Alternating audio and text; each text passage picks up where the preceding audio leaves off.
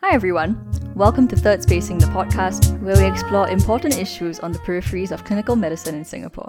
Today, we speak to Dr. Sudesna Roy Chowdhury, who developed a COVID-19 related translation website during the COVID-19 crisis.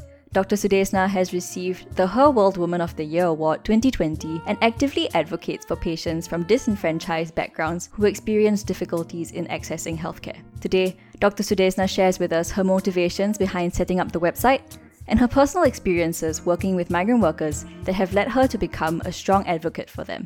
We discuss the repercussions that may result, but nevertheless emphasize the importance of speaking up. Finally, we asked Dr. Sudesna about ways we can engage in causes which are dear to us so as to make society a more supportive one for all.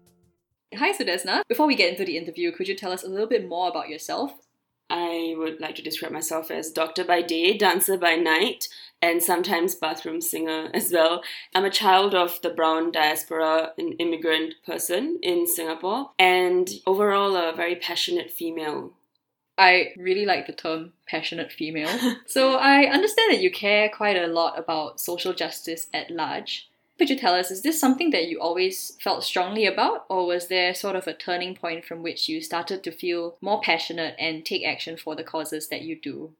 I do think it's something I always cared about, but nothing awakened me the way COVID did.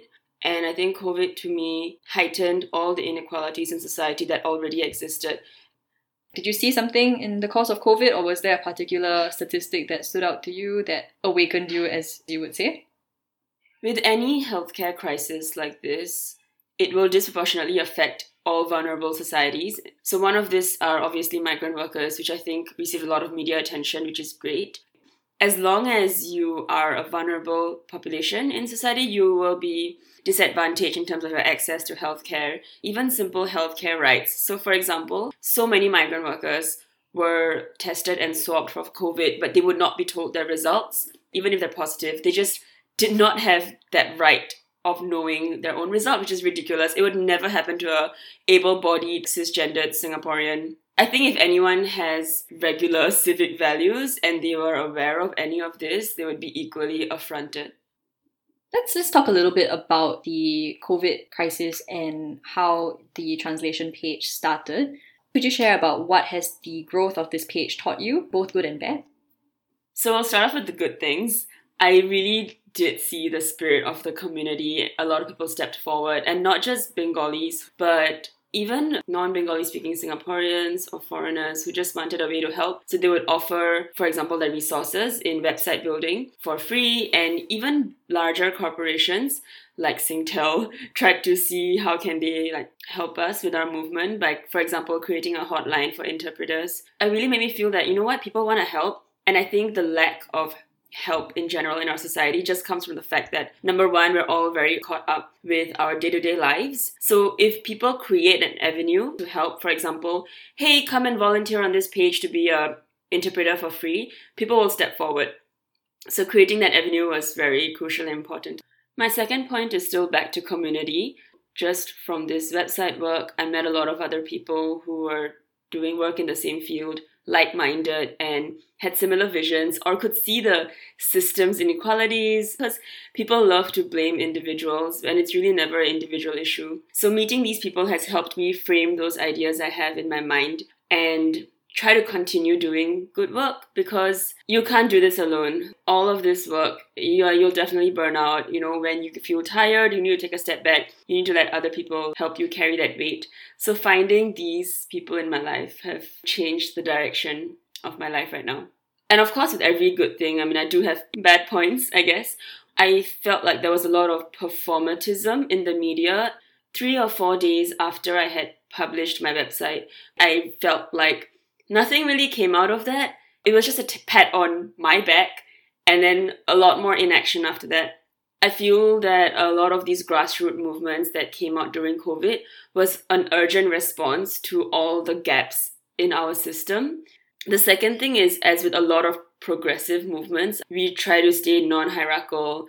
There's no name, it's just a website and there are anonymous faces behind it. That's the whole point. The power is in the strength of the community and not in corporate name and branding and marketing and HR. Because of that, it also loses some momentum and drive. because you are relying on people's spare time and goodwill. So yes, in a way, I've also seen that it's lost the steam that it had in April, but it's okay because the April response was truly an urgent, rapid response to a global healthcare crisis. And right now, the people who are still doing work in the field are also people who do want to do this long term.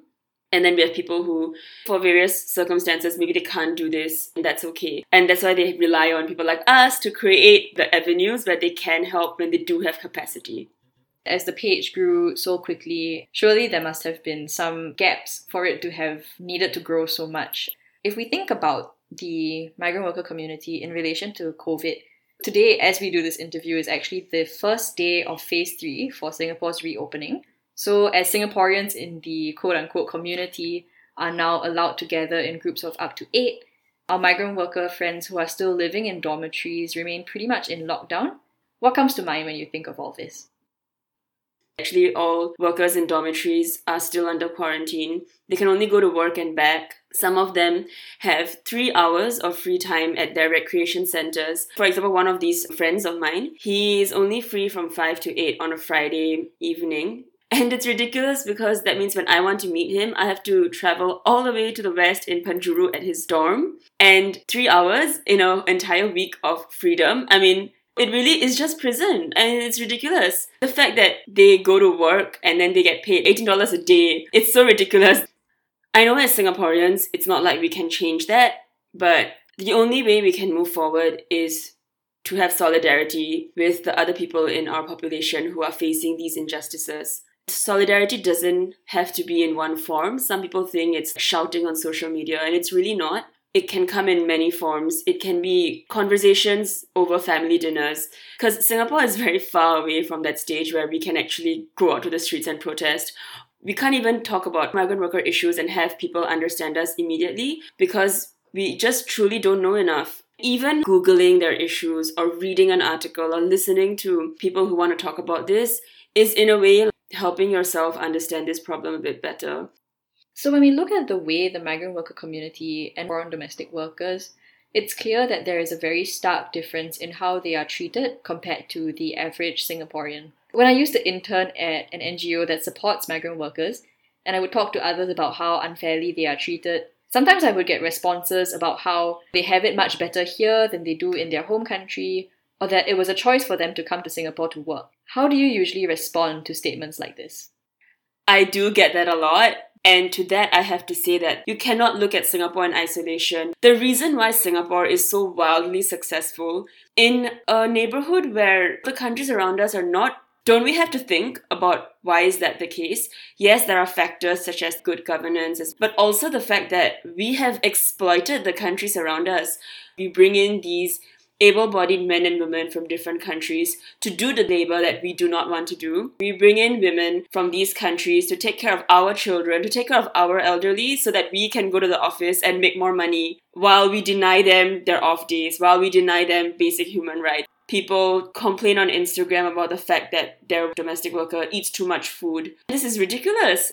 When they say that, hey, it's better than what it is back at home, we are also driving them towards poverty because we just exploit these countries so that we can get richer. Likewise, when they say that it's a choice for them to come to work, I don't really think there's much of a choice. When someone sells you an idea saying that you should come to this foreign country where money rains from the sky, and they hear that, and then their reality is so starkly different back at home where they have many mouths to feed or literally living in poverty. I think it's very difficult to try to explain to people like us and even me who all have a roof over our heads or like food on the table to really empathize. So to look at them and say, oh, you had a choice to come here when they were put in that position is heartless and unempathetic. To make this a bit more scientific, if you go back to evolution, the reason why humans have prevailed in the species is not because we are survival of the fittest, but it's really more because of mutual aid. Because humans were the most efficient species to learn how to coexist and help each other so that we could progress as Homo sapiens. So it's really not about pitting each other against each other who can make the most money, or this migrant worker is costing me $20 a day and it's easier if I just sack him and send him home. We need to take more responsibility for the people in our country, and I hope more people start to think more towards mutual aid. I think it's very nuanced that you brought up how we've all been brainwashed in this system when we start seeing people as numbers. So on that note, what do you think a post-COVID world will look like for the migrant worker community in Singapore? So some of you may have heard the statistic that 47% of migrant workers are affected by COVID. And I've had people tell me that, oh, we're so lucky that it's in this very able-bodied young community where not a lot of them had ICU admissions or deaths. I think the scary part is that no one in this world really knows what a post-COVID world looks like, but we're starting to see some semblance of it. So there has been increased reports of thromboembolic events in people who are affected by COVID. We're talking about heart attack, stroke, and deep vein thrombosis that can become a pulmonary embolism. All of these things we just don't understand that well, but we've already seen an increased incidence of these in patients that have no past medical history. They're aged 40 or 50, and I mean, they're migrant workers. You know how fit they are. You see how much they exercise. It's scary world to me. I think we need to take responsibility of two things, one of which is post-infectious complications, what I just mentioned about thromboembolic events. There needs to be more education on what the symptoms of these events look like and more honesty as well. So there's already been 2 cases of someone with a heart attack and someone with a stroke. In the patient profile that I just described, 40-year-old, no past medical history. So TWC2 and HOME, which are local organizations that advocate for migrant workers, have been trying to fundraise for them because we are absolutely responsible for the fact that this has happened to them. They did not have a choice in the kind of housing arrangement that they were put in, and many of them got COVID because of the squalid conditions they were in, or the fact that there were 35 people in one room with absolutely no privacy, no hygiene barriers, no form of sanitation that's acceptable in a first world country like Singapore. Speaking of honesty, during COVID, in terms of our numbers, there was a 40-year-old migrant worker that had an ischemic heart event where he passed away, and it was not reported as a COVID death. So he was part of the tally for total number of COVID-affected patients, but not part of the death tally. Now we know that the reason he had the heart attack is because of COVID, but the death tally has not been updated. Secondly, in many dormitories such as S11, once the swab positive rate came back more than 20%, they stopped swabbing the dorm completely. They just assume the whole dorm is positive. Yes, you are assuming worst case scenario, that's great, like let's treat all of them as positive, but also this deflated our national numbers. So I think this lack of transparency is a huge issue. The second thing, what a post-COVID world looks like also is paying more attention to mental health. Mental health-wise, a lot of people on the ground, a lot of the very great leaders among the migrant worker community, they have been speaking up about how the next 2 to 3 years is going to be huge for them in terms of mental health, because a lot of job insecurity has occurred over the past few months, a lot of health insecurity as well. A lot of them have been diagnosed with new conditions. I think coping with all of this is going to be difficult. I'm glad a lot of doctors talk about it as well, that our physical and mental health are totally in line with each other. So I work in a Changi General Hospital. Like every migrant worker that comes in for gastritis or headache or so many somatic symptoms, we are never able to tie them together into one diagnosis. And we always have to get a psych referral because there's always a psych issue going on. At least 90% of the workers that have come in have had a psych referral for the ones that I've personally seen. We just have to acknowledge these facts. So I think that's what a post-COVID world looks like. I've encountered a fair number of migrant workers in the hospitals that I'm posted to as a student right now, and would like to know what more can be done in our capacity as individual healthcare students or healthcare professionals to level out the gaps that we know exist. Obviously, on a systems level, there's very little we can do, but on a personal level, I think the most direct impact is by trying to understand them in their own language. People who don't speak Chinese and are listening to this podcast, I'm sure we've all been in positions where we have a Mandarin-speaking patient, and we don't just leave it at that. You go find a nurse who can speak Mandarin, or you ask your colleague to translate for you, and it's the exact same courtesy to anyone, whether they speak dialect, whether they speak Bengali, Tamil, Burmese, to find someone that speaks in their language so that we can give them the healthcare that they need. I know it's more difficult for the languages that are not so common because you may not be able to find someone on that floor that speaks that language, which is why the resources, for example, the website that is giving, or even amongst your friends, even if it's someone's, for example, helper that speaks Tagalog, and that's the only person you know that speaks in their language, go ahead, ask your friend, hey, are they free? So I've done that before. Like I have messaged 5 or 6 people asking if they speak Bahasa, because I had a patient that only spoke Bahasa and her employer sacked her after she got admitted into the hospital because the employer didn't want to pay for her medical bills. And we weren't sure why she had a fall from height and whether it was a suicide attempt, for example.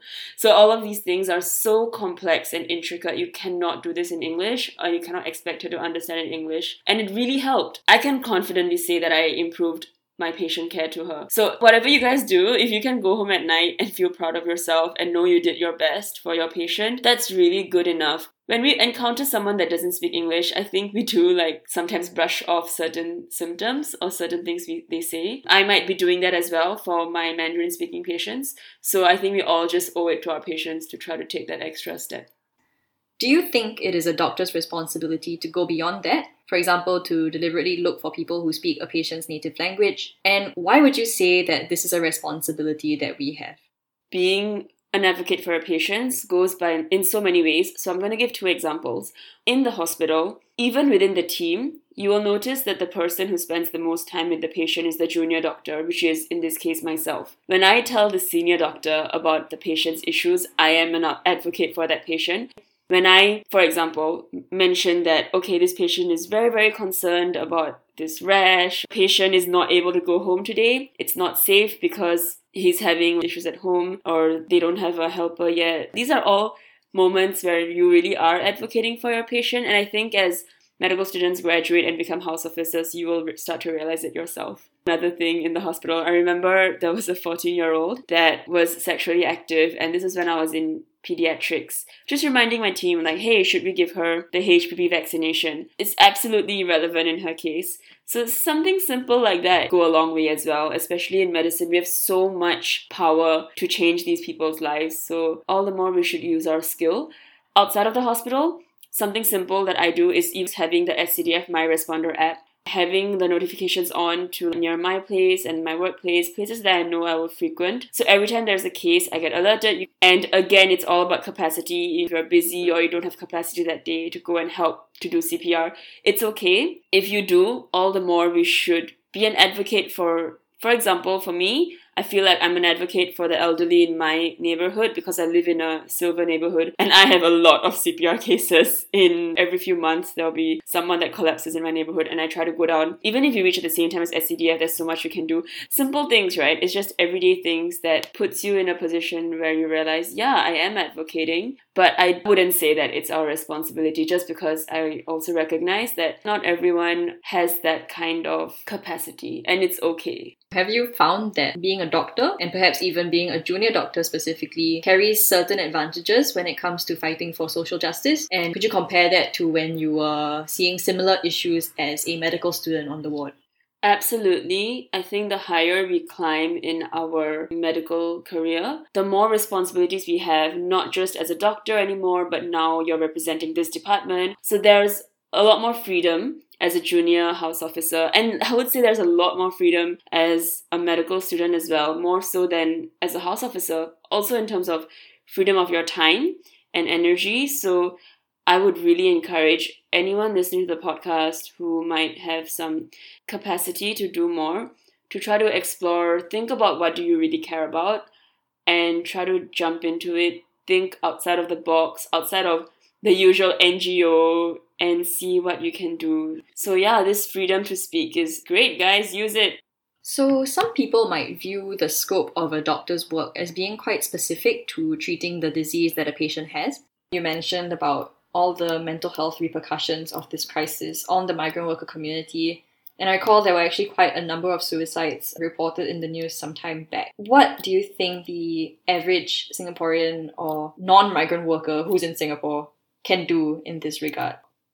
I think right now, we just need to start small. We just need to make friendships. In the hospital that I work in, for example, on Deepavali Day, I just went downstairs with like Deepavali snacks. There were 70 of these migrant workers. Not all of them were there. And I just like shared snacks with them, sat down, had a conversation. I also recognized that sometimes it's not as easy, especially for a woman, for example, to sit down in a group of men. I do think of all of that. But just creating some opportunity. If you feel unsafe doing that, you can always ask a friend who is a male and an ally to come and join you and have a conversation, sit down, have tea. Doesn't that go a long way for mental health? Isn't that how we support our own local Singaporean friends who have mental health issues? It's about just reaching out and checking in.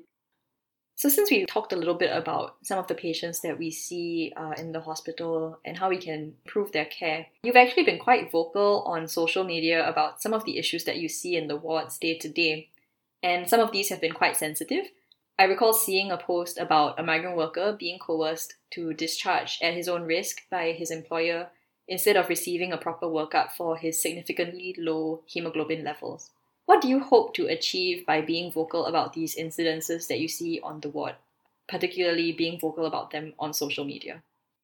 I think there's strength in our numbers, in our community. Using social media is one of the more simple ways of talking about an issue, because the people in my circle, many of them who are house officers, who are first touch for any patient that comes to the hospital after the emergency department, would read these and just think further and fight a bit harder. So for example, the case that you brought up, the medical officer that attended to this case really fought really hard for the patient. He spoke to the employer, kept telling him how it wasn't safe. The employer actually told the medical officer to lie to the patient about the risks of AOR, which of course my medical officer friend refused to do so. Social media is just a way to make people have conversations, and even if you can change their behavior by 1% towards a more equitable behavior, I mean, that's worth it for me. I also want to point out that it's not just about how we can become better doctors, but also about using our own voice. So social media is really not just for me to talk about migrant workers, it's for me to talk about everything and anything that affects my lives and the lives of my friends. So I know that you speak up a lot about various issues in hopes of rallying more people to create change. With being vocal, do you ever worry about any negative repercussions? And do you ever censor yourself? And what goes through your mind if you do have to censor yourself? And how do you make decisions with regards to self-censorship? To answer how do I censor myself, I think it's weighing the risk and benefit of, is saying this worth it? Am I putting everything on the line? So yeah, there are days that I want to go to the street in front of Marina Bay Sands, hold up a sign to say this many migrant workers died building this building. But at the same time, I don't know if that's worth it, right? So that's how I censor myself, because I feel like not everything needs to be necessarily vocal. Maybe I can just do the work and let the work speak for itself. So for example, a few friends and I, we've started something called Migrant Mutual Aid. Mutual aid is a concept that's quite new to the Singapore society as well. Some Singaporeans are doing it through something called the Where's Mutual Aid project. It's a spreadsheet where people put up their needs, like they need $600 for rent. And when you listen to their stories, it's really not because they just want free money, but it's because they're just so disenfranchised that they're not able to have any access to grants or jobs. So people who have more financial comfort, they do put their money in and help each other. So we're trying to do the same system for migrant workers as well. We usually talk about being vocal as something that's very risky, but have you found, any benefits to being vocal, and could you share more about that? So many benefits. I think when you are vocal about it, you let people know that this is what I'm about. These are the beliefs that I have. These are the values that I hold. And this is the work that I'm interested in. I have a friend who is vocal about her work in FGM, that stands for female genital mutilation. And she does this work specifically within her own Malay Muslim community. And I would like to jump in here and say that, number one, I'm not part of this community, so I would speak about this with a lot of the sensitivity it deserves. And also, not everyone relates to it. And most of my Muslim friends that I've spoke to them about FGM have told me that there's no cultural or religious backing to this practice. It's just something that happens to happen in that community. So after I saw her posts about FGM, I'm an ally. So I'm jumping in and I'm telling her, like, how can I help, especially as a doctor who might know people that might contribute more in your research. So now I've been trying to find other Malay Muslim doctors that are willing to work with her on this issue. So it's just something simple like that, where being vocal kind of tells you, like, okay, these are my allies, this is how we can work together. And most importantly, it's really not about virtue signaling or telling people that, like, hey, I'm such a great person, I care about all of these things. But honestly, being vocal lets people know that these are my cards. So you want to work with me? Come on board. So we've talked about being vocal about issues that we see day to day, whether in the course of our work or otherwise. And I guess on the similar note, some of the injustices that you see on the ward are not something that you can mitigate as a house officer. How do you contend with having these issues play out right before you, and yet they remain out of your control given your position as a junior doctor specifically?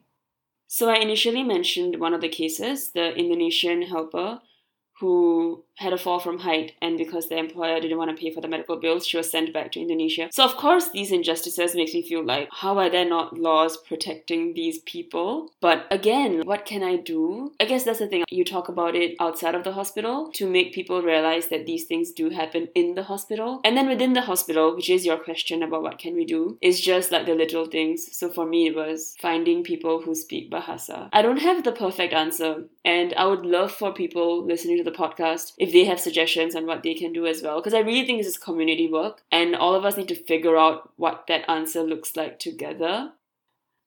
As we wrap up, there might be many listeners who feel strongly for certain social justice causes, but face some challenges as they go about advocating for them. I think one of the challenges that is pretty common would be not knowing how to talk to someone who disagrees with social justice at large, or who disagrees with specific causes that we think are very important. How do you personally navigate talking to people who disagree with you?